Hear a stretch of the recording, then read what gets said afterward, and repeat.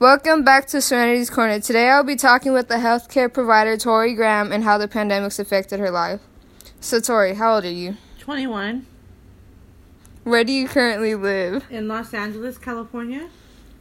What is your occupation? I'm a registered nurse. How did you feel when you first heard about the coronavirus? I wasn't really worried about it. That would be another hoax, everybody blowing everything out of proportion. But my view on that has changed now. Has anyone you've known had the virus? I've known several people that have had them, cousins, aunt and uncles. And did they have mild or severe symptoms or any kind of bad symptoms? Well, I know a cousin, she just lost her sense of smell.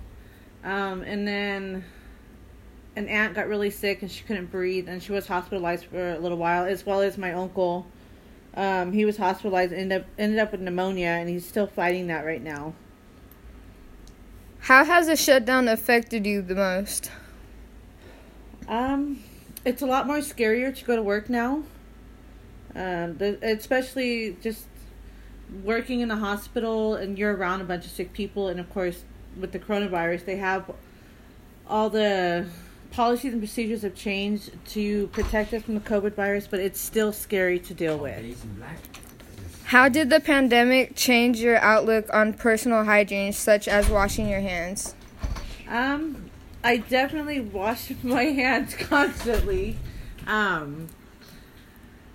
It's just, I guess I've always washed my hands, but not as constant as I do now. And then, with, having to wear the mask, I always make sure I have the mask. I'm really scared. Although it's hard to breathe with the mask on, but definitely a lot more hand cleaning going on. A hand sanitizer in my cars. I have them in my purse. I have them in my pocket. Maybe a little overboard, but definitely my hygiene has gotten a lot better. Okay, well, thank you, Tori, for answering my questions about how the pandemic's affected your life. Thank you for having me.